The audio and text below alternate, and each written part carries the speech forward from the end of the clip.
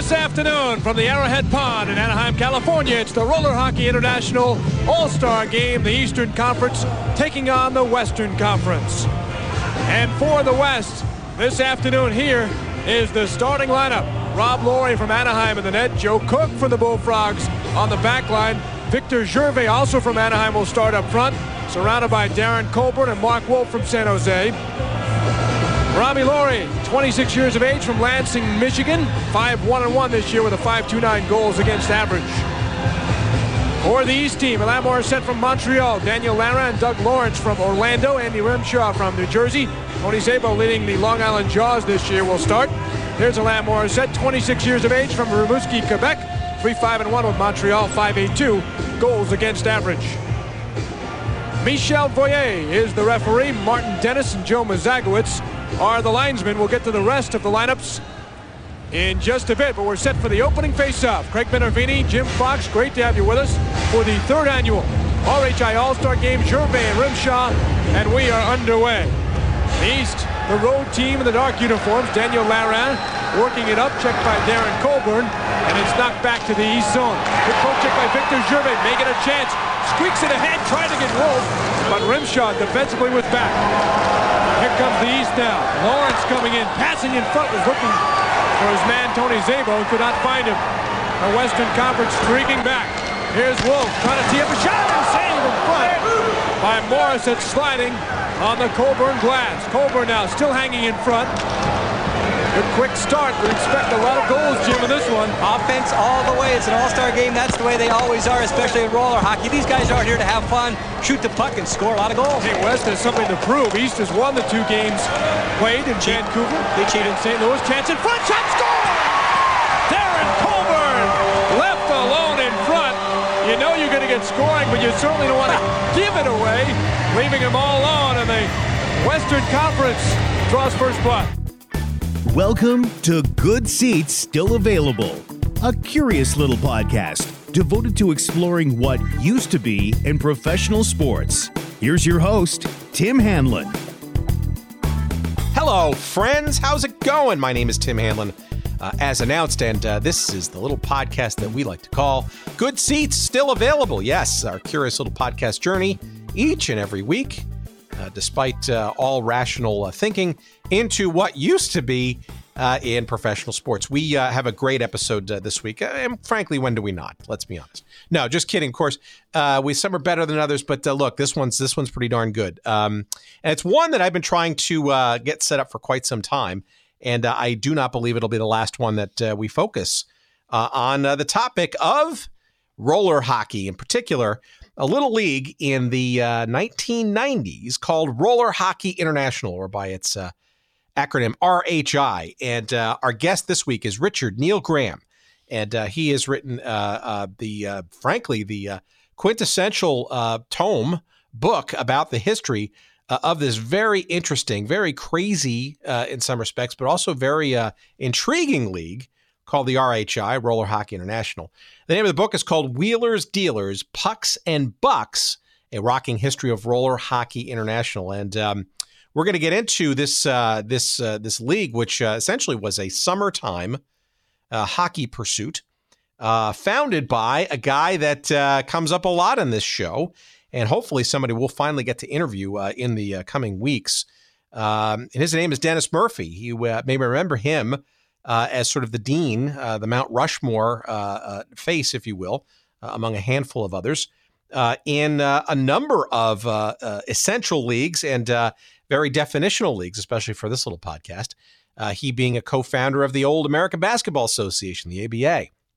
He being a co-founder and trophy champion named after him of the World Hockey Association, the WHA. Dennis Murphy was also part of the founding of World Team Tennis, a topic that we have yet to explore, but is absolutely on our short list. But in 1993 or so, Dennis Murphy was smitten by a sport, a phenomenon, sort of emanating out of where a lot of things do emanate from in this country, culturally, Southern California, but not confined to it. This phenomenon, this little, we didn't call it a fad, but it was sort of a a white hot spark of excitement around inline roller skating and the various appendages to it. In particular, the playing of hockey. Obviously, hockey being a long time sport in winter time on ice. Of course, floor hockey or street hockey, played in sneakers and that kind of stuff. But this was sort of a combination of, I guess, the modernization of what used to be called roller skating, that being more of an inline kind of mechanics, I guess, in terms of how smooth and straight the blades run and the flexibility of such when on the wheels, plus the excitement of the sport of hockey. Push those two things together, mash them up. And that's what RHI, Roller Hockey International, was designed to be. And this was a rollicking league that spanned in its second season as many as 24 teams, count them. And we're going to get into some of that. Was it a little too early for that kind of expansion? But all across the country, games on ESPN2, the initial years, I guess, of the Deuce, and just an amazing assemblage of minor league ice hockey pros. You had a number of NHL veterans sprinkled throughout, and even some of the folks from the Southern California region who essentially were sort of the beach rats, if you will, of this game, this fledgling game. And we're going to get into all of it and all the fun and interesting and wacky sort of stories and storylines around Roller Hockey International with our guest, Richard Neil Graham. In just a couple of seconds. This is an eyebrow-raising episode, if there ever was one, and I encourage you to listen intently to our interview, coupling up in a couple of seconds. Let's get some promotional things out of the way first, shall we? We'll try to pay our bills this month and keep the show going, and you can help that process by going to and partaking from or with our sponsors. One of which is oldschoolshirts.com. Oldschoolshirts.com, our friend P.F. Wilson and friends in Cincinnati. It is the place to go to find all kinds of high-quality T-shirts around teams and leagues that are no longer with us for whatever reasons. And we're talking high-quality stuff, and I'm willing to bet you're going to find some RHI logos amongst the wares there at oldschoolshirts.com. Look, you're also going to find things like old amusement park logos and old radio station logos and amusement parks, shopping malls, and all kinds of nostalgia from days gone by. But obviously sports, especially leagues and teams, not here anymore, prime among them. And oldschoolshirts.com, and make sure when you go there, you use that promo code that we'd love to give you early and often, Good Seats, and you're going to get 10% off of all of your purchases. So go there early, go there often. Kids, why don't you? It's oldschoolshirts.com. It's spelled just like it sounds, and use that promo code Good Seats for 10% all of your purchases. And we thank P.F. Wilson and company there at oldschoolshirts.com. We also thank our West Coast friend in San Diego land, Dean Mitchell, and his site, which is also something to behold and partake into commercially, and that is sportshistorycollectibles.com. Sportshistorycollectibles.com is the quintessential place to go for all kinds of memorabilia from the teams that you loved in the past, from the leagues that you remember wistfully or lovingly, that for whatever reasons are no longer on this planet. But to live on in the items and the memories of its fans and players and administrators. And you will find some amazing things beautifully photographed. And there's clearly some items that are going to be gnawing at you to be purchased by you. And of course, once that strikes, that feeling that I must have this item or 2 or 10, you want to make sure that you use the promo code Good Seats there as well. And there at sportshistorycollectibles.com, you will get 15% off of all of your purchases. And I'm pretty certain you're going to find some Roller Hockey International stuff there too. What could it be from the Chicago Cheetahs, perhaps the Atlanta Fire Ants, maybe the Oakland Skates or the Connecticut Coasters. Don't forget the Philadelphia Bulldogs or the Minnesota Blue Ox, the New Jersey Rock and Rollers, the Anaheim Bullfrogs, Calgary Rads. Who knows? Just you name the team. There are dozens more that I haven't even named yet. But give a look at sportshistorycollectibles.com. I'm pretty sure you're going to find something from the old RHI. Use that promo code GOODSEATS. 15% off will be yours. And we thank them, Dean Mitchell and friends there, for their patronage and their sponsorship of our show, too. All right, so we have dutifully done that. We now segue nice and smooth, into our enlightening conversation. Live from a boat off the coast of San Diego, we are joined by Richard Neil Graham, the author of the amazing book about the RHI, Wheelers, Dealers, Pucks, and Bucks, the rollicking history of Roller Hockey International. Here is our chat right now.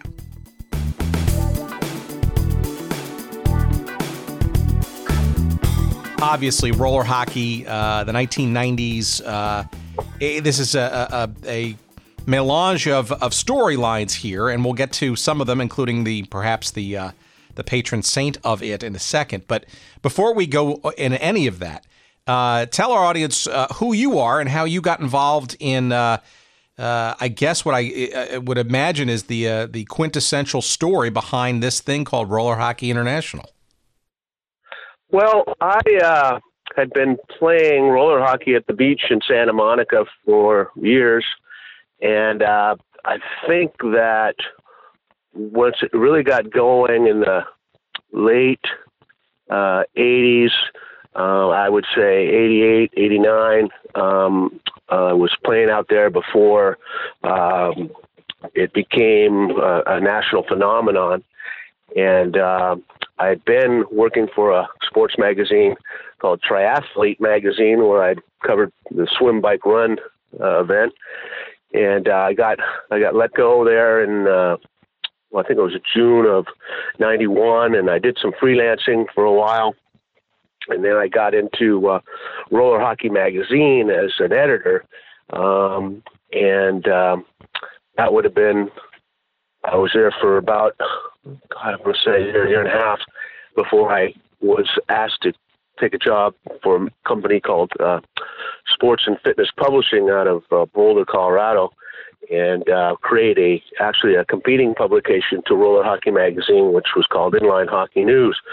So I was writing about the sport when it was just amateur play. The covers of the magazine would be of guys playing roller hockey at the beach, for example, all guys that I knew. And it was actually called Street Hockey when I came on board, Street Hockey Magazine, and I convinced them that they had to change the name to Roller Hockey because it was just obvious that was the way things were going. There had been people playing out in the street with tennis shoes and stuff for a long time, and in places like Canada where I grew up. And that was another connection.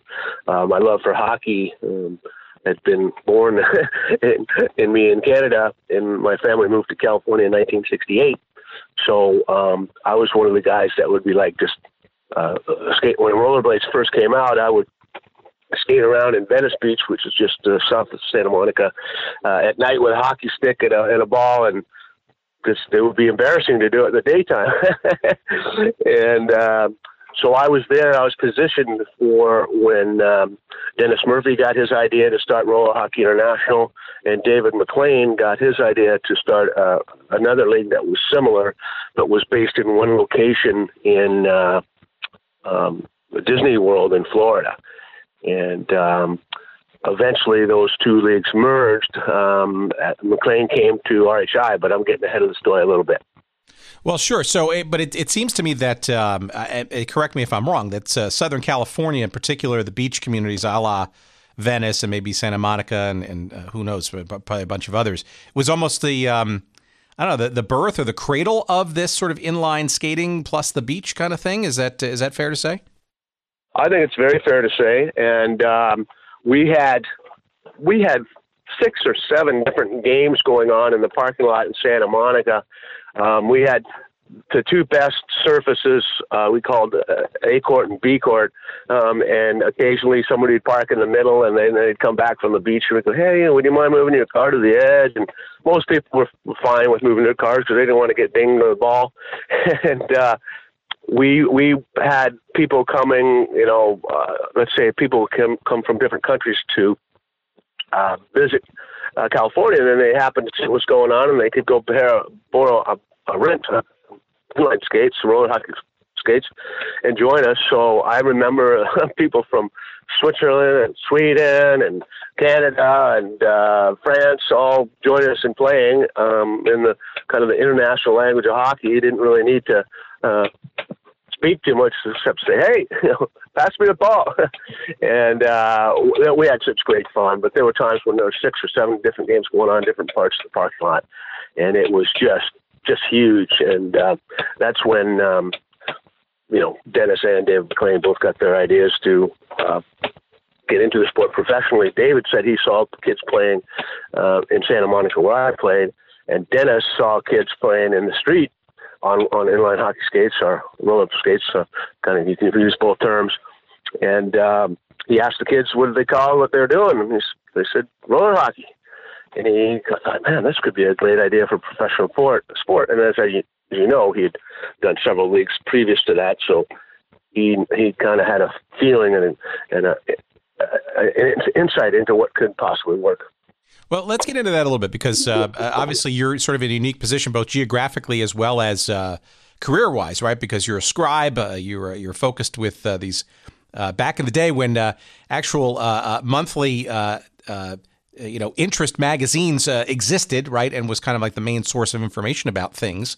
It seems like you were well positioned to kind of be eyes and ears for sort of this sort of bigger picture that was developing, but based on, and obviously hence the book, right, ultimately. Right. So give me a sense from your understanding, your reporting, your knowledge and understanding of Dennis Murphy, right? So first of all, in your mind, your words, who is Dennis Murphy for those uninitiated in our audience, which may, hopefully is not the case because we certainly have made allusions to Mr. Murphy, almost one of the kings, I guess, if you will, of challenger and forgotten leagues. And maybe then we can segue into how you think he sort of stumbled across this phenomenon, I guess, of inline skating and putting his background and that phenomenon into action. Well, he had been involved with the World Hockey Association as a co-founder. And the American Basketball Association, long before he got into roller hockey. So he knew everyone. He was a part owner of this LA, I think he was part of the LA Sharks that played in the Los Angeles Sports Arena for the WHA. And he also had some part ownership in one of the teams in the ABA.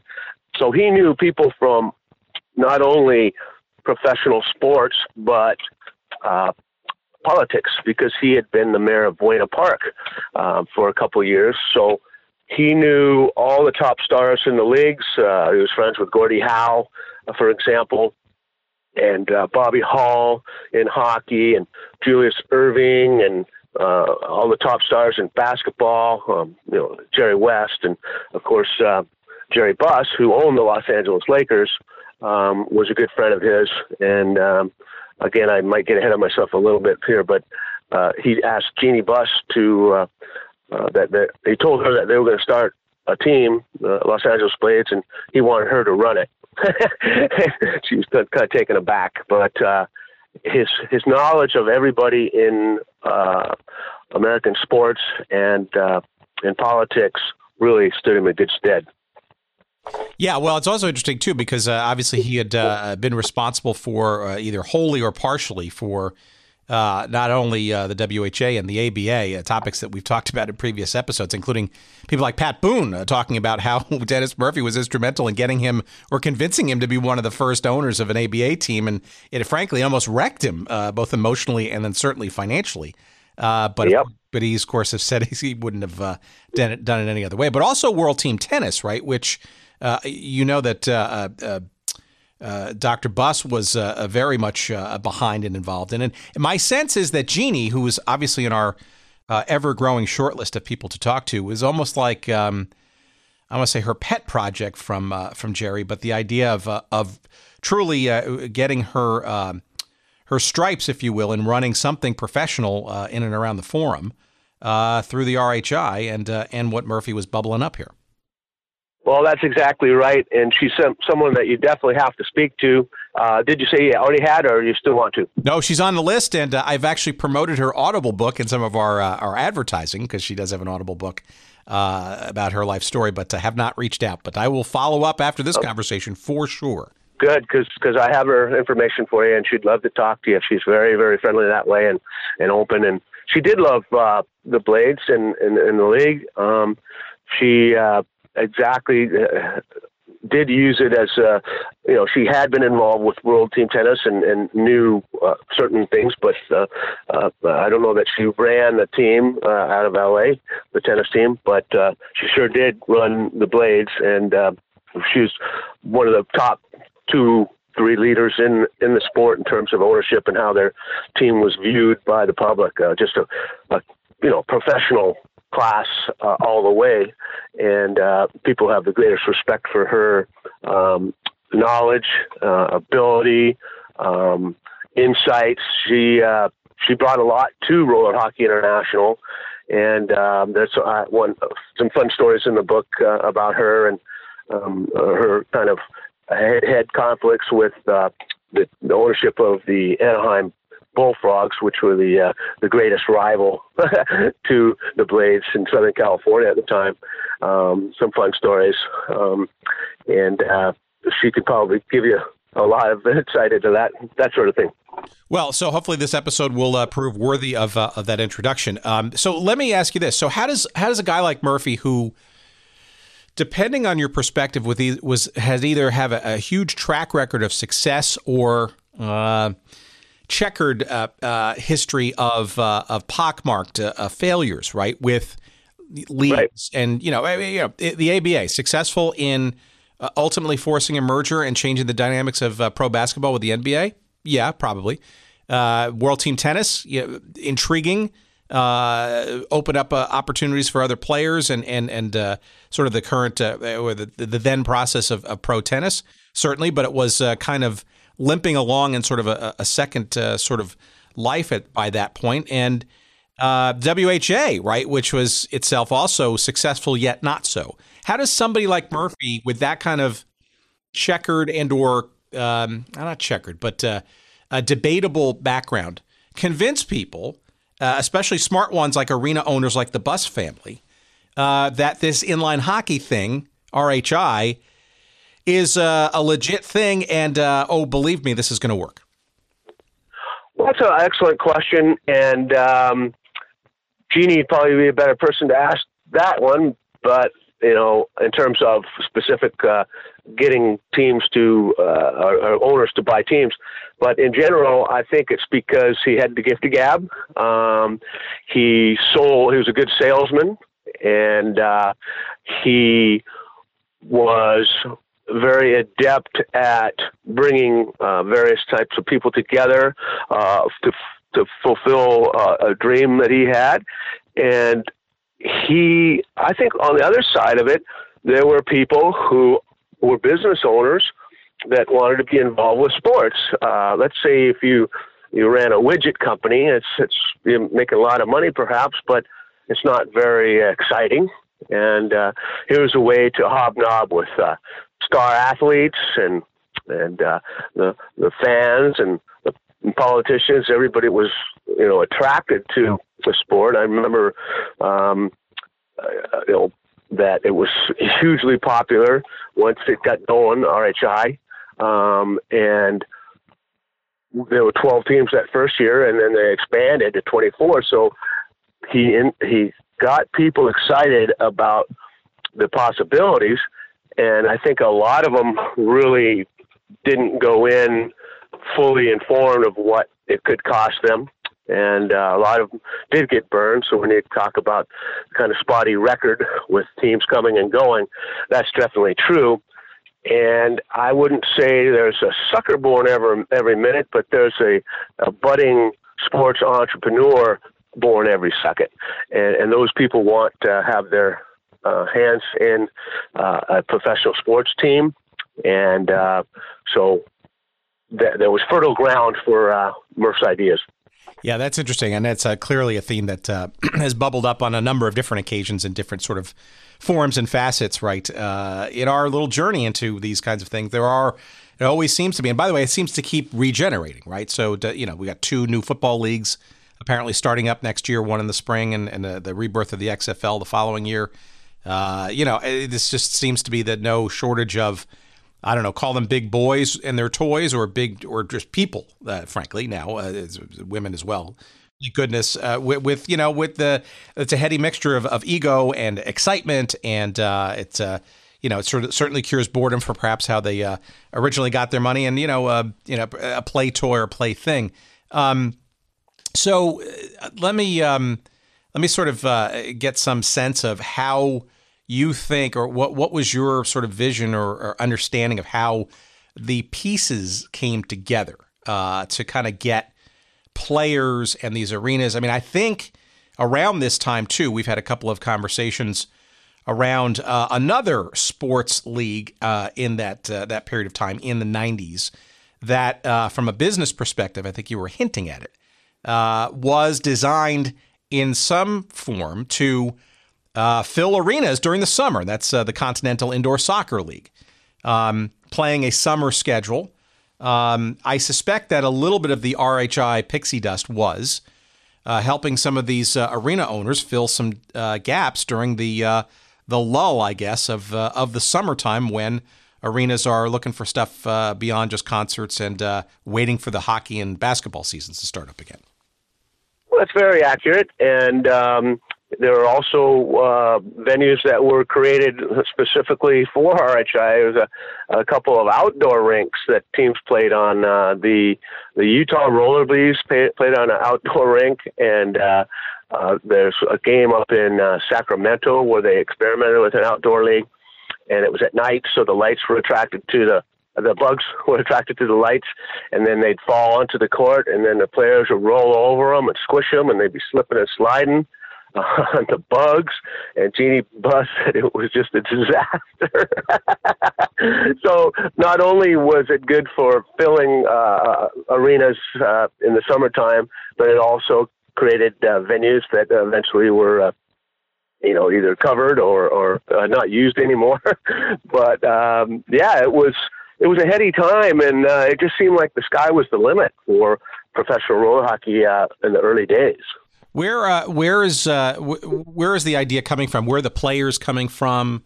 We've got obviously some strong arena owners and some people behind it. Centrally owned, or is it a franchise model? Maybe some of the basics of how you sort of saw this thing coming together, or Murphy saw this. Well, it was a franchise model, and they sold franchises for a nominal fee when they first started. I'm thinking it was $25,000 a team. And then to get the players, it was originally thought that, especially by the guys that I played with at the beach, that they'd be some of the pro players, and a few of them were. But what Chris McSorley of the Anaheim Bullfrogs realized that very first summer that they played was that the minor league ice hockey players would be better once they learned to skate on wheels than the guys that were playing pickup roller hockey at the beach, because this was a full contact league and they would be hitting. And I remember stories of guys that I knew that played roller hockey at the beach that would go in for a tryout and just get wrecked with a hard check and not even go back. So I think that once McSorley made that decision, and people started catching on, the next year, the first year they went to the league undefeated and were the champions, soon the other teams picked up on that, and they started getting players from the American Hockey League and Central Hockey League and all these different ice hockey leagues, where the guys could make a certain chunk of change during the summer, where normally they might have to go home and work at their father's farm or meat packing plant, things like that people had to do.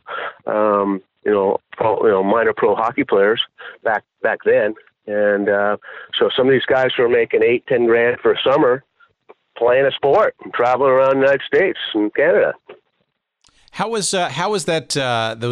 those salaries derived? My understanding is that there was a bit of some innovation, I guess, if you will, in terms of how the players got compensated a little bit, or maybe a lot of it, based on performance and or winning in competition versus sort of straight salary. Was there any uniqueness that you knew or could tell about how the players were, I guess, inexpensively compensated?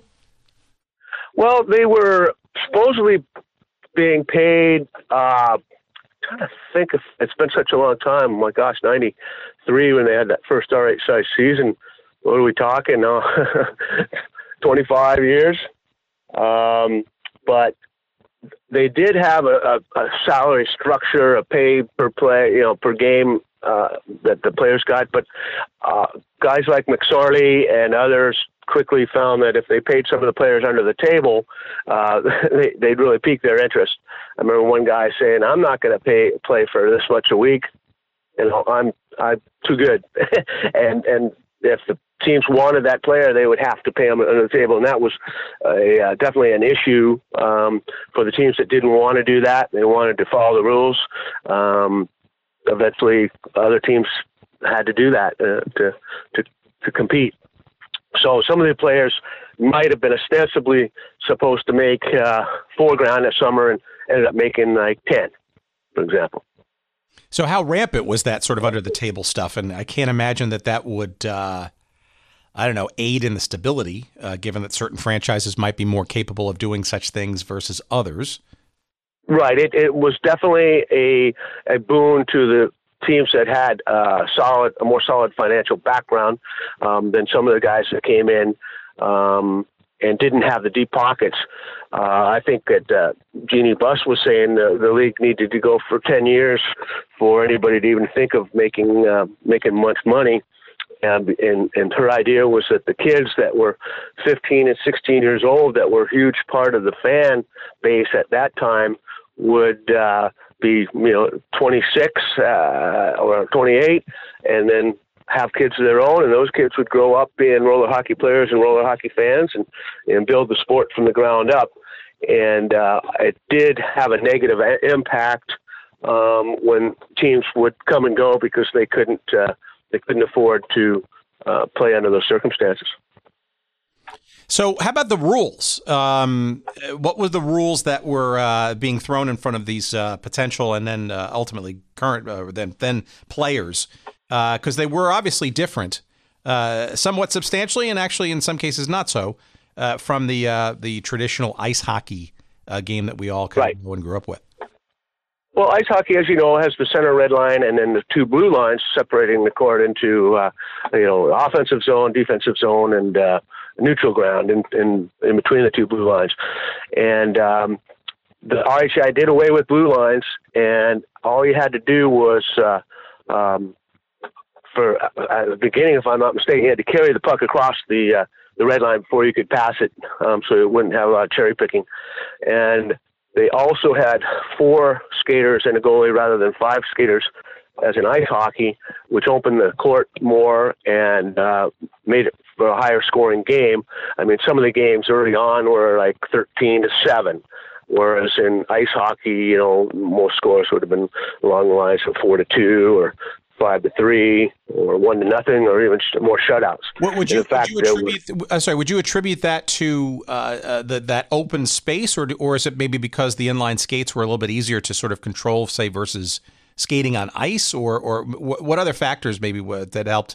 Would you say open up the scoring more so than regular? Well, I think that getting rid of the blue line stopped that offsides rule that stopped play all the time. So there was continuous play, and I think that the open space did mean a lot. So you could make long passes and get guys open for breakaways and things like that. It's a very good question. I think about why was it so high scoring. They wanted it to be for the fans. They didn't want 1-0 games, and fortunately they never got them. There was only one shutout, as far as I'm aware, in the entire history of the league, and that was the guy from Calgary Rads. Played 1 year and happened to get a shutout. And so there was more scoring, but that's a good question. I have to think about that a little bit more. I haven't thought about that in a long time. The puck was also different, too. Wasn't that lighter and a little bit more zippy, I guess, perhaps, than a regular black ice hockey puck? Right, and because most of the teams played on either a plastic sport court or concrete, a regular ice hockey puck would not glide along the surface as well as the puck that was created for the league, which had little nibs on it or little protrusions to lift the body of the puck off the court a little bit, so there was a little bit of airflow there, just like the air hockey game, in a sense, where you've got that little bit of air underneath the puck. It makes it go, whereas on the ice, it's sliding on ice. So that was a way to create a puck for the league that was proprietary and supposed to gain income for the league, the entire league, and go to the teams. But unfortunately, that was another error on the part of the leadership of RHI, and they let one man take the lead on that, and he put the puck's patent in his own name rather than the league's, and that caused a huge rift and a lot of problems over the years. Interesting. Well, so that seems a little similar to the old ABA basketball approach that perhaps... Exactly. Yep. Very interesting. I think Murphy... I think Dennis Murphy said that was probably the biggest mistake that he made, and it just... I was the hardest chapter I had to write in my book because Alex Bellehumer, who was one of the co-founders, the four of the guys that put the league together initially, I got to be careful how you talk about certain people because some people are too happy. And I actually wrote the chapter and then sent it to him, and he just went over and over every little single detail. He argued with everything that I said, and that I had, I talked to a good chunk of people to get a basic idea of what was going on, and he said, no, that's not true. And it was the most difficult thing that I had to write in a 360-page book. And it caused the most angst for me, and obviously later for him. And it's a black league, so a black mark on the league, and it's just a shame because that was one of the things that Jeannie Buss says in her intro to my book. She wrote the foreword, and in her own book, Laker Girl, where she talks about a man who did that, put the puck in his own name, reaped over $1 million in benefits to himself that could have gone to the league and had kept it afloat. Yeah, that's interesting. It's also interesting too because it's also in many cases that to talk about that is true sports innovation, right? I mean, way ahead of its time. That idea of creating something proprietary that could be an ongoing annuity, if you will. But it also though was a bet, I guess, on what the thought was going to be sort of a long-term growth and boom in this inline skating thing generally, right? And the desire at the kid and street level to emulate what was starting on the professional ranks with roller hockey as a sport. Oh, it's absolutely right. And those pucks sold like hotcakes, and they weren't cheap. I remember some of them, I think $5 to $7, where you get a hockey puck for 50 cents, ice hockey puck. But they sold over the course of the years many, many thousands of those pucks. And I don't have the numbers in front of me, but I could look them up and tell you later. But that was a big income stream, and it was sadly largely diverted.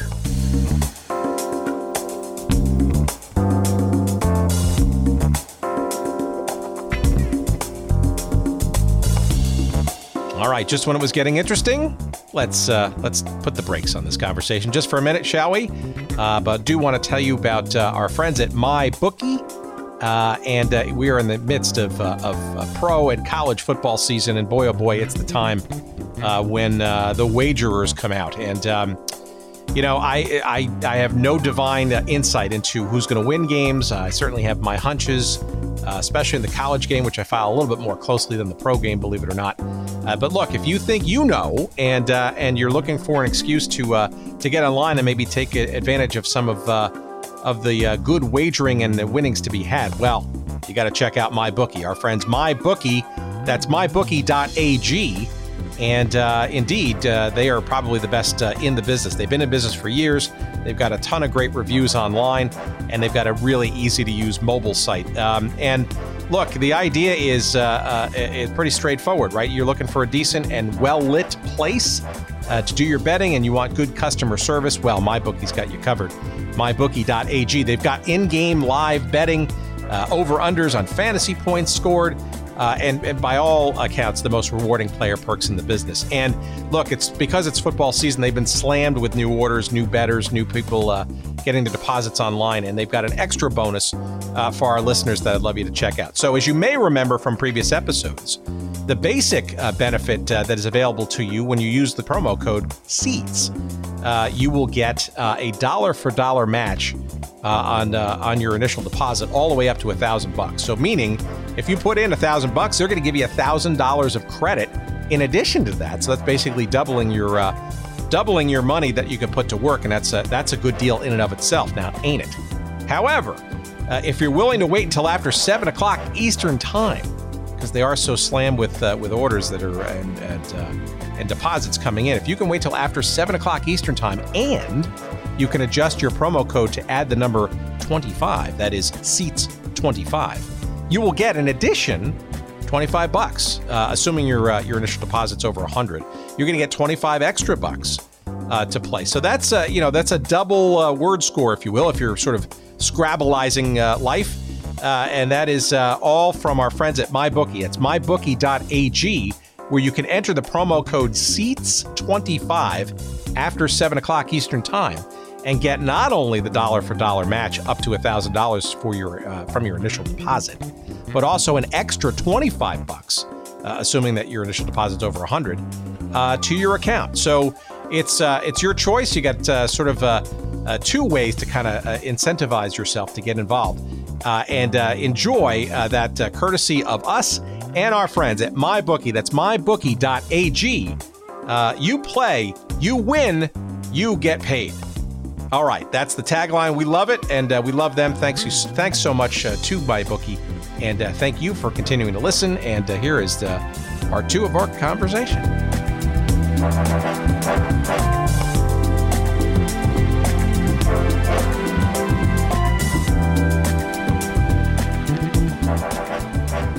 Well, give our audience a sense of the actual play.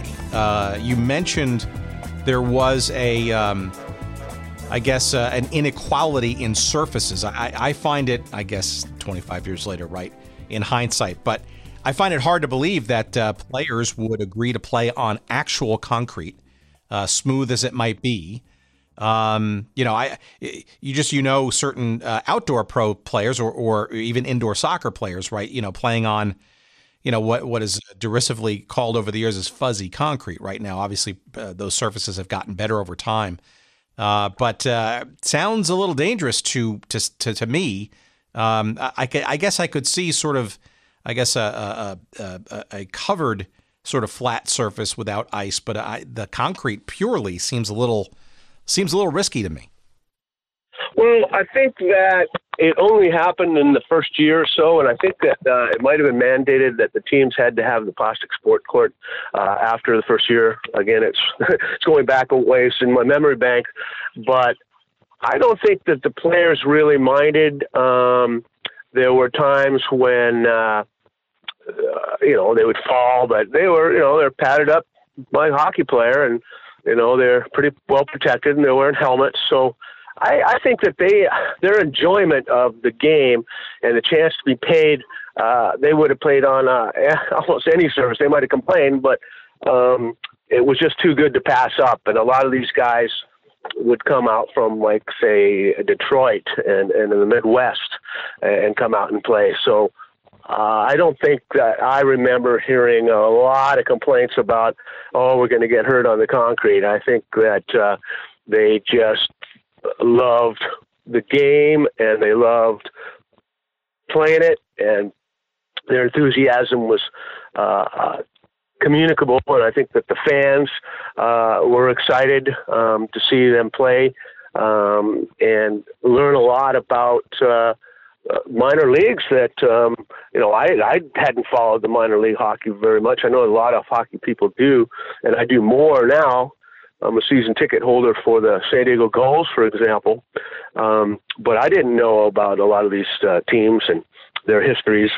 And I get to meet some of these players and talk to them over the years, and all great guys. 99 out of 100 of them were just great guys and fun to talk to, and had a million stories. If you've read my book, that was one of the things that I wanted to get across, was just the pure joy of the play and the fun stories after the games. And guys a lot of times would go out to a restaurant after the game, and the fans would be there, and they'd mingle, and it was good times. It was a lot of fun, and guys at the magazines that I worked with really thought the sky was the limit, and we were kind of taken a little bit unawares because we didn't know perhaps that, some teams were kind of had a built-in advantage, or were paying players under the table or things like that right off the bat.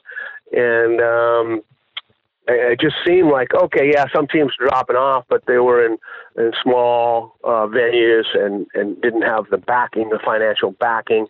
And we thought that, okay, you start with 10 teams, and then they made a mistake. I actually had 12 teams. They started with 12 teams, and then they jumped to 24 the next year. And a lot of people tell Murph that was a mistake, that they expanded too fast. But he said they needed those franchise fees from the second year to keep the league going. And I'm sure that that's accurate.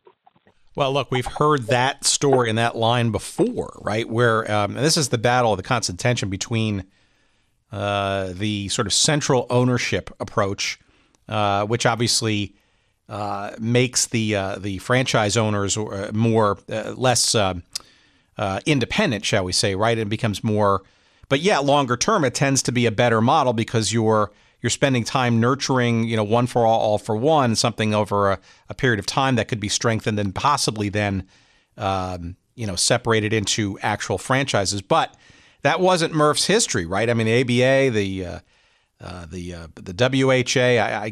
I'm a little less knowledgeable about how the structure worked in World Team Tennis, but I assume it was fairly similar, where franchise fees made up, part of the financial model, and or to some people's disdain, a pyramid scheme, right, to keep the dollars coming in while you tried to build something underneath it. And I don't know. It also seems like he's probably trying to continue to take advantage of this general inline skating craze that was part of the 1990s culture at the time.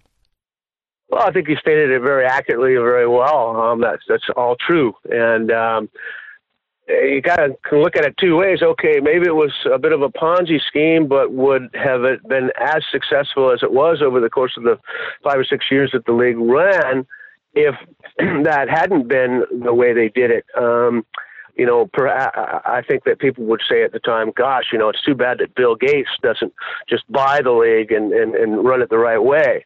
Well, he wasn't interested, and so it was done the way it was because that's how Murph had operated in the past. It worked to a good degree. I mean, when WHA was founded, players left the NHL and got a huge pay raise right off the bat, and that helped the league get its notoriety with Bobby Hull signing the $1 million contract and Gordie Howe coming over and things like that. It really gave the league some instant credibility at the same time where they had these weak franchises that couldn't last a season. So there's definitely positive and negatives to the approach that Murphy and his partners chose.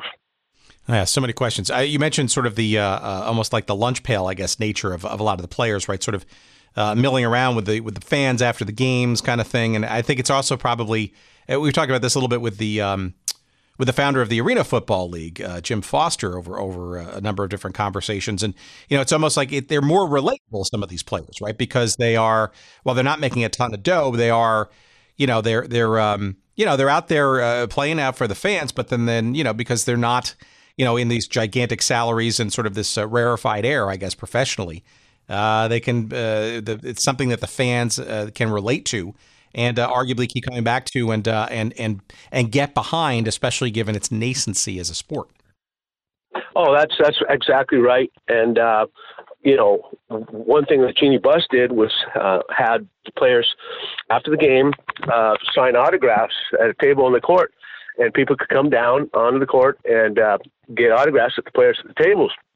And one of the players said, "I don't want to do that. I'm a professional and I'm a star and I don't need to do this." And she said, "Well, okay, what we'll do is we'll take your number off your back and no one will know who you are and they won't want your autograph, and I'll solve that." He quickly backed down and signed his autographs. She's a very, very smart woman. And so it was accessible. And then some of these guys, they would come down at the beach and play pickup roller hockey with us. So Steve Bogievis of the Los Angeles Blades and Stephane Desjardins, who played for a couple different teams, were guys that had played with us down at the beach. And they were our friends. And so we went to watch some of our friends play pro roller hockey, and it was a blast. I mean, I never personally had any dreams of playing in the league. I was, I was in love with hockey from, early age, but I never was all that good. So I didn't have any kind of aspirations to it. So since I wasn't going to play, it sure was fun to watch. And of course I played, the pickup roller hockey for years at the beach and then in leagues.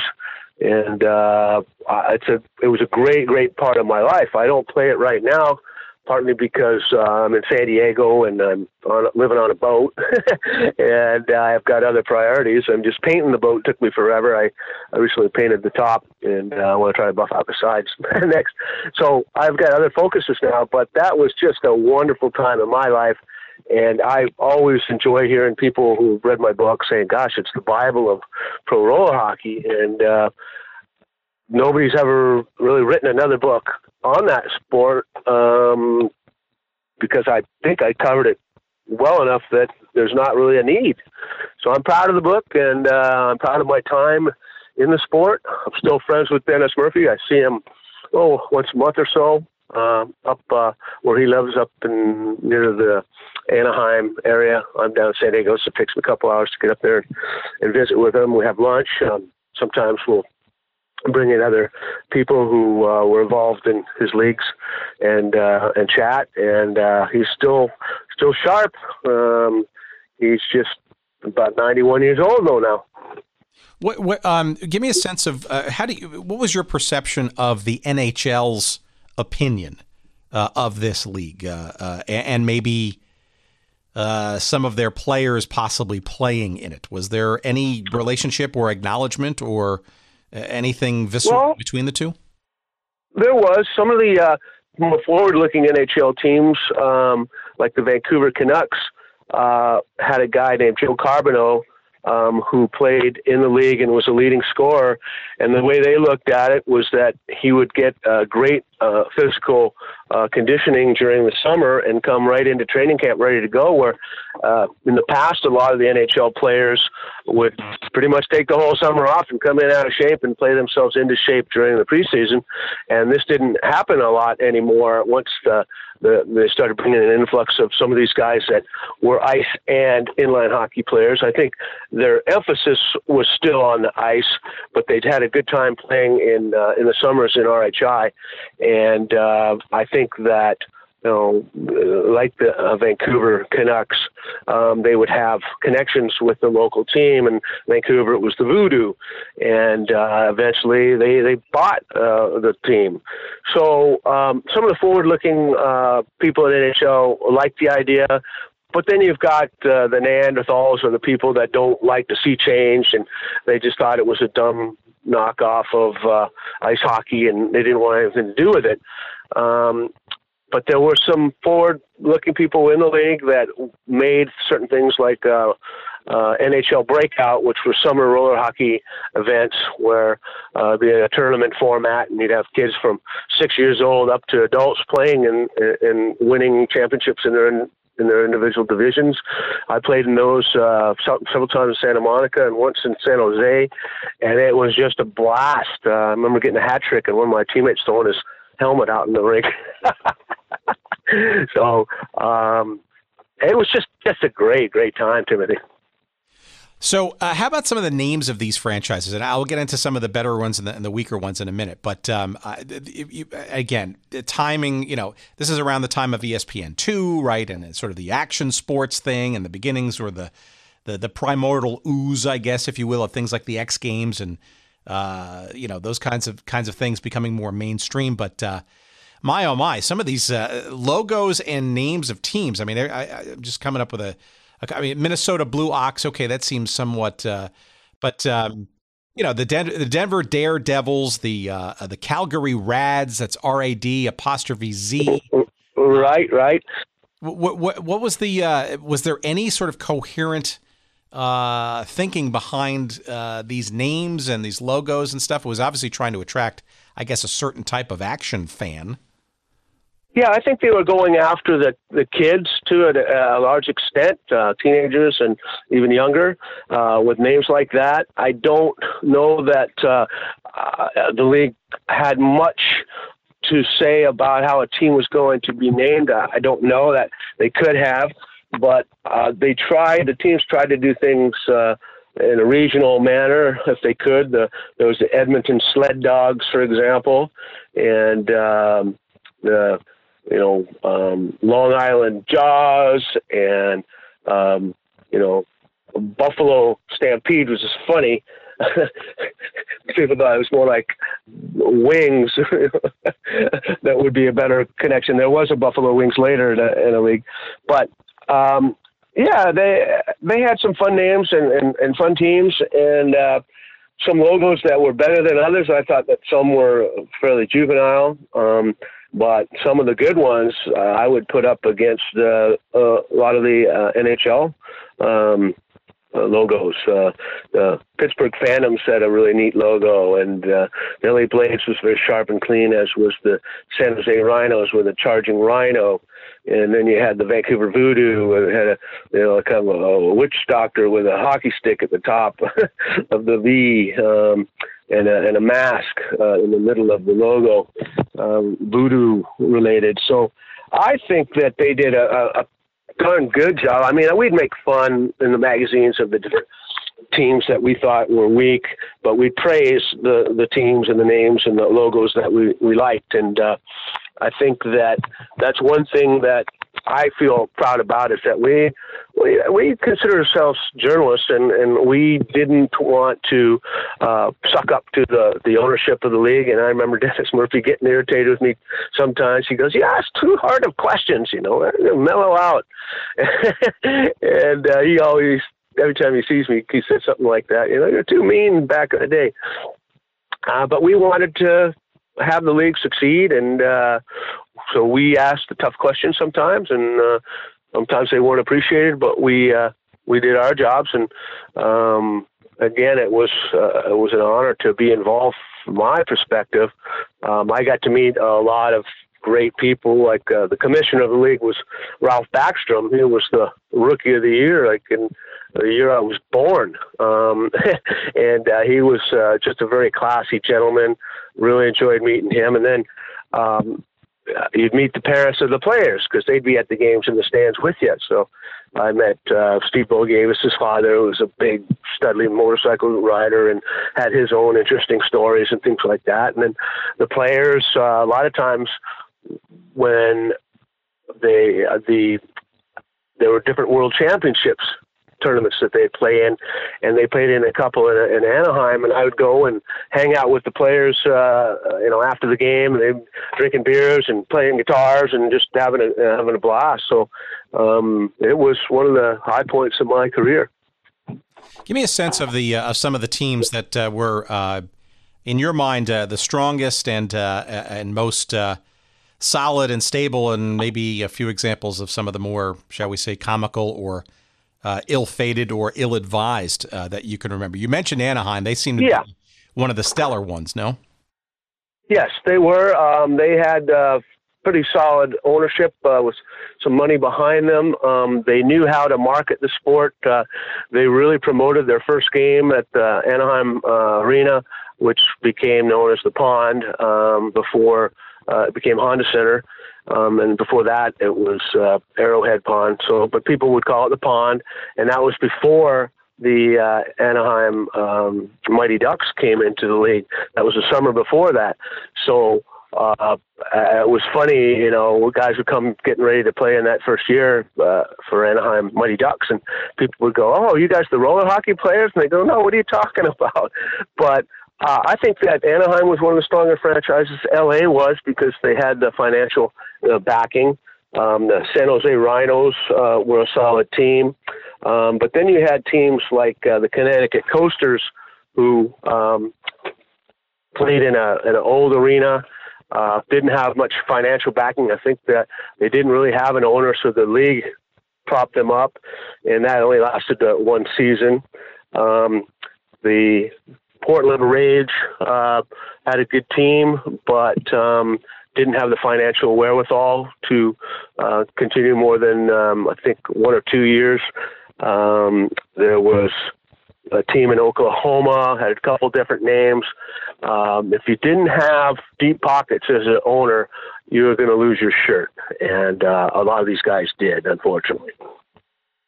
Yeah, well, that seems to be always the issue too. It's like, well, I can afford a franchise, low cost fee, but I'm not necessarily certain I'm going to be able to cover the costs during the year, and obviously they tend to be more costly than originally envisioned. You mentioned sort of this expansion. I mean, 12 teams to start the 1993 season, and then doubling to 24. I mean, by all accounts, right? That is just supremely aggressive. How much was television, as far as you remember, part of this mixture? I know ESPN2 was sort of coming online, so to speak, and I know that there was a little bit of coverage in that first year, I think, including it wasn't the first ever game at the league. I think it was the second, the day after at the Anaheim Pond, their opening game. How much do you know? What was any of that driven by television and or a desire for a national footprint, or do you think it was just a money grab, so to speak, to kind of keep the league going and on the illusion, perhaps, that it was successful and growing fast?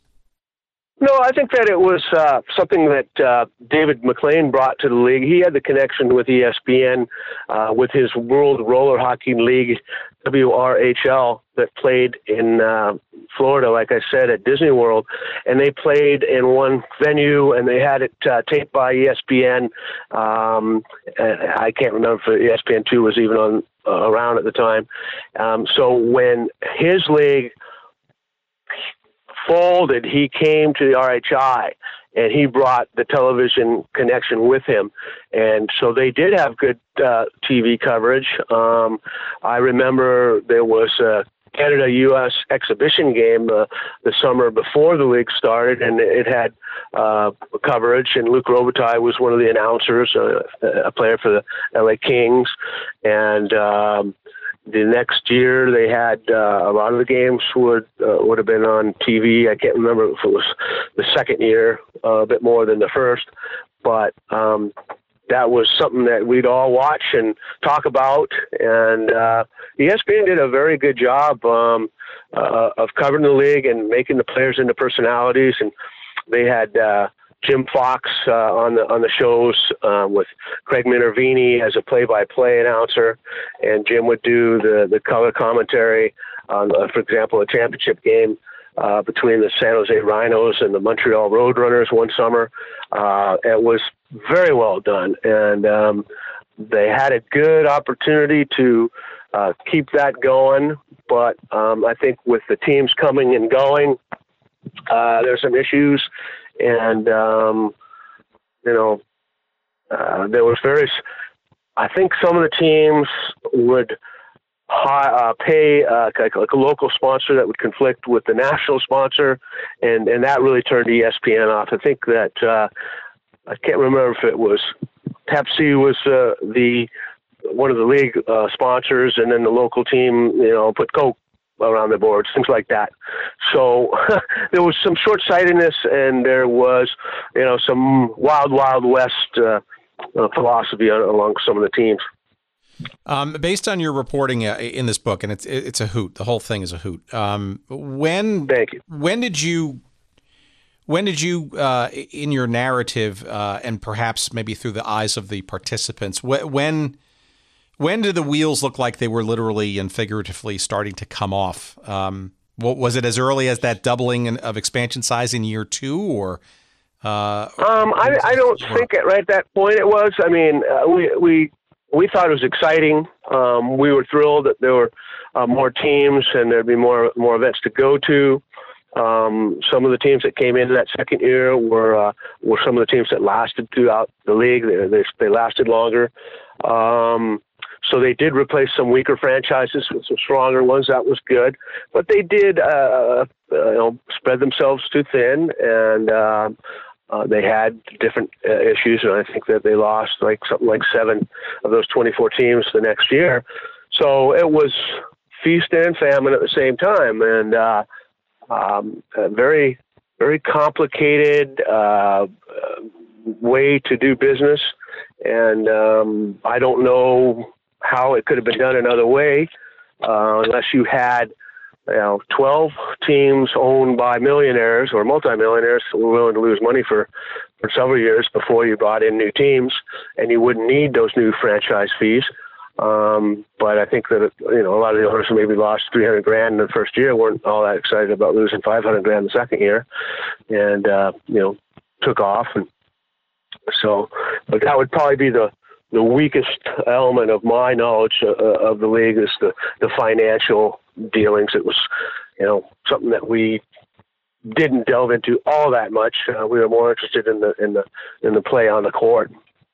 Well, it almost seems too that you have to think about too where revenues are being derived from, right? So, I mean, when you're a fledgling league, and let's say television isn't, front and center, or at least envisioned as part of the roadmap. I'm sure TV was, but I think it took a couple of years to really sort of get on a semi-regular fixture on an ESPN2 or something along those lines. But I mean, there's things like regional games and radio broadcasts and all those.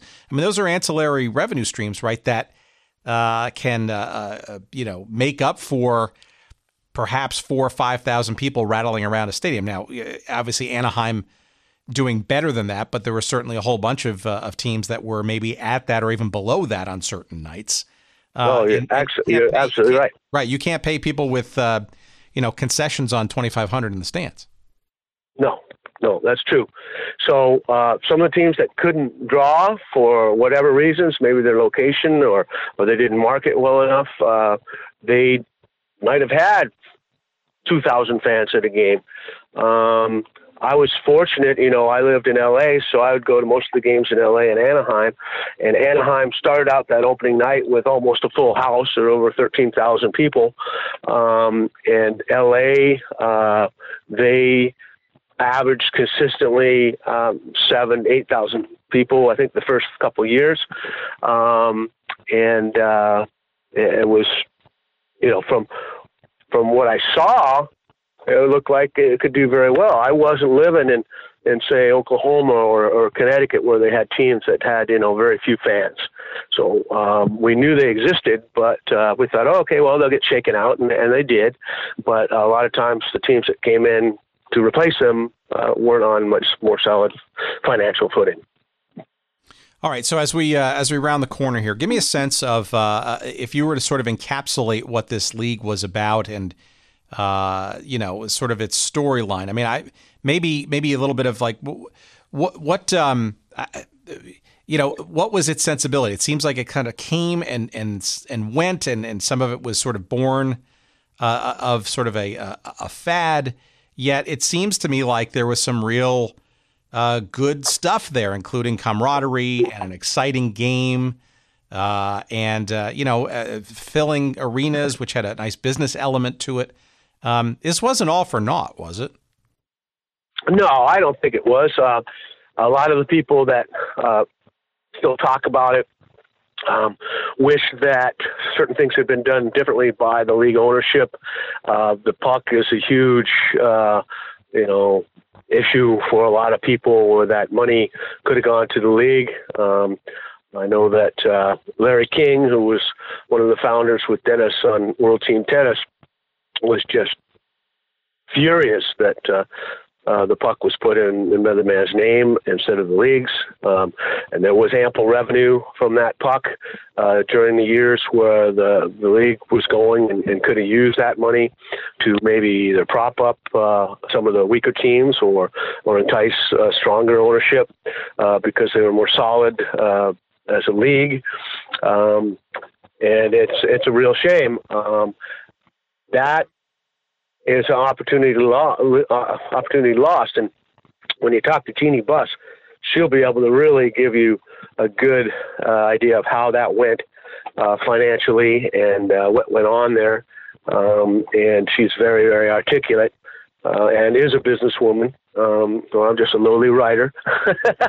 But it was a high time in my life. It's like just before that, I'd been in triathlon, and that was a very, very exciting sport to be in. It had the Hawaii Ironman, and that was going gangbusters. So I felt like I lived at the peak of that sport and then the peak of roller hockey. Two different sports in my career that triathlon is still going, but it's an individual sport, not a team sport like roller hockey was. So there isn't as much money to be lost if you're competing in a race, as opposed to trying to put a team together and have an arena and all those sort of things. But both those times in my life were very exciting. I would travel around the world for triathlon. Our magazine had a budget to do that. The magazines that I was with in roller hockey really didn't. So the farthest I would go would be to, say, Vancouver for an all-star game. But all the same, we had freelancers around the country that were excited and championing at the bit to sell their stories and photos to the magazines. So it worked out quite well for a while. And there was a faddish aspect to it, no doubt about it. I think hula hoops come to mind. They have a craze and they go. And back in the day, I remember reading about cycling and how huge that would be, and then peter out and then come back. Well, it'd be nice if roller hockey came back with somebody with some deep pockets and, say, 12 arenas to start and make it regional and then build that way. But one of the arguments back in the day was that people, especially in Canada, didn't want to be inside on summer nights. They wanted to be out. And so some of the Canadian franchises didn't attract some of the fans that you'd hope for. But on the other side of the coin, the Vancouver Voodoo did do well with getting people to the arena. So, again, it was just a fun time for me. I look back at it fondly, and I'm grateful that I had a part in it. All right, one last question. Why? It's been 25 years. Maybe that's somewhat of an anniversary, I guess, since the founding of and the first puck being dropped. Why do you think there hasn't been a revival of it, I guess, on a professional level? I mean, because a lot's changed since then, right? I mean, you mentioned, obviously, people in the summer maybe not wanting to be indoors. Okay, maybe that hasn't changed, but certainly television has, right? Certainly arenas, have gotten much more numerous, right? Especially smaller venues that sort of cater to more, let's say, the minor league crowd size, and in other events that are not top tier major league, 20,000 seaters. Do you think there's, and there's no lack of action sports, shall we say, the X Games, et cetera, in the mainstream now? You wonder, why not? Is its time, perhaps, or has the ship sailed? Well, I think that a lot of people have tried in the ensuing years to create, they call them, pro leagues, more in name than in fact, but there were things like the Professional Inline Hockey League and just alphabet soup of acronyms of people who tried to do it, but without the deep pockets, it's really tough. And a lot of these players, if they're not getting paid a good chunk of change, are not willing to risk it for the injury. So the quality of the player sometimes is not as good. But there are pockets where the sport is still going strong. There's a tournament series called NARCH, the North American Roller Hockey Championships, and they still have big tournaments around the country.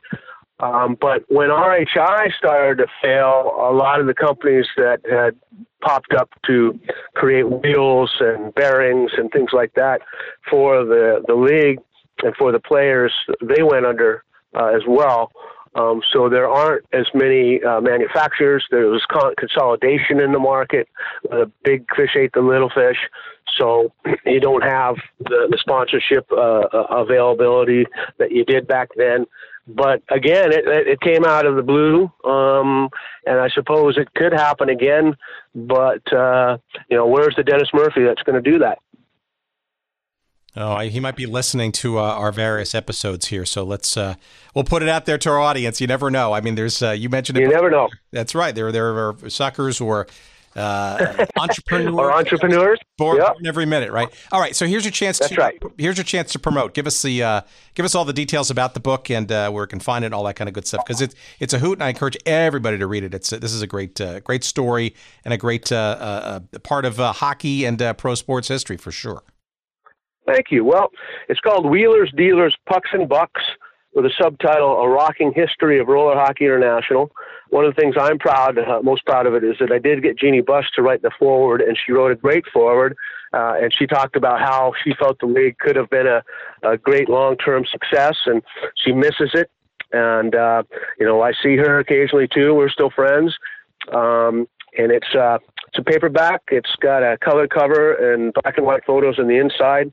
It's actually about 328 pages with action photography in the middle and all the teams' logos and stats from the first. Let's see. I guess it was the ebook that has the stats.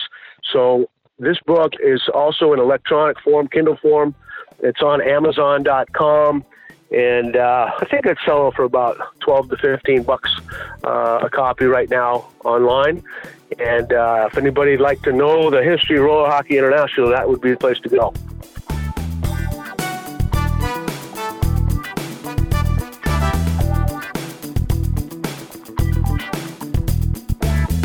All right, we thank Richard Neil Graham. I like to call him Rich, but look, if you're looking for the book, make sure that you check out his full name. It's Richard Neil Graham. And the book we have been alluding to, that is as rollicking as its title and as some of the hinted stories over the last hour or so may suggest. It's called Wheelers, Dealers, Pucks and Bucks, A Rocking History of Roller Hockey International. And this is, again, a league that ran from 1993 to pretty much the end of the decade, 98, 99 or so, a couple little hiccups near the end of its time. And it's a fascinating component of professional hockey in this country. You could make the argument that roller hockey at a professional level could indeed succeed again, given the right circumstances, as you heard. And also, for your completists out there, I want to sort of close the gap here for the opening clip that we had on the show. What you heard there was Craig Minervini and Jim Fox on ESPN, I think, for the 1996 RHI All-Star Game. It was on July 8th, 1996. And in front of a crowd of 9,406, they saw a fun and rollicking All-Star game with the West ultimately beating the East for the first time in the 3 years of the All-Star game up until that point by a score of 14-12. All All right, so we've completed that little history item. And we thank Richard tremendously for opening up the door to this story about RHI, Roller Hockey International, that I am certain that we will continue to delve into with hopefully folks like Jeannie Buss, who we look forward to chatting with at some point, certainly Dennis Murphy, and hopefully a range of other people in this crazy space that we love to focus on this little show. Thank you for listening thus far. We appreciate your listenership. Mike, make sure that you check us out for all of your show interests and background. Make sure you go to goodseatsstillavailable.com. That's the place to go. You'll find out everything that's going on with this little show. You'll find all of our old episodes. You will find links to items that we talk about and mention. You can purchase books and movies and all that kind of stuff there. We get a little love when you do so we appreciate that. That's goodseatsstillavailable.com. That's also the place where you can send us some email. You can also do that separately by sending an email to hello@goodseatsstillavailable.com. You can also follow us and interact with us on social media. On Twitter, you will find us at Good Seats Still. And on Instagram, you will find us at Good Seats Still Available. You will find a Facebook page devoted to us. And, I think that's about enough ways to contact us. So you cannot challenge us by not giving you enough places and ways to interact and shout out and give us some love or some suggestions. And we love them, of course, so please do so. And one last item, of course, we want to, as always, say a hearty thanks and an amazing tip of the cap, if you will, to our friend Dr. Jerry Payne, the good doctor, at Podfly Productions, the folks, and he in particular, who put together our little pieces every week to make this show sound somewhat comprehensible. And we appreciate Jerry and his team at Podfly Productions. You can find out more about them at, of course, podfly.net. All right, I am done for this week. I thank you tremendously for listening. All kinds of fun stuff in the weeks and months to come. And we appreciate your giving us some love and support for the show. And we love hearing from you. And thanks so much for listening. And until next week, take care.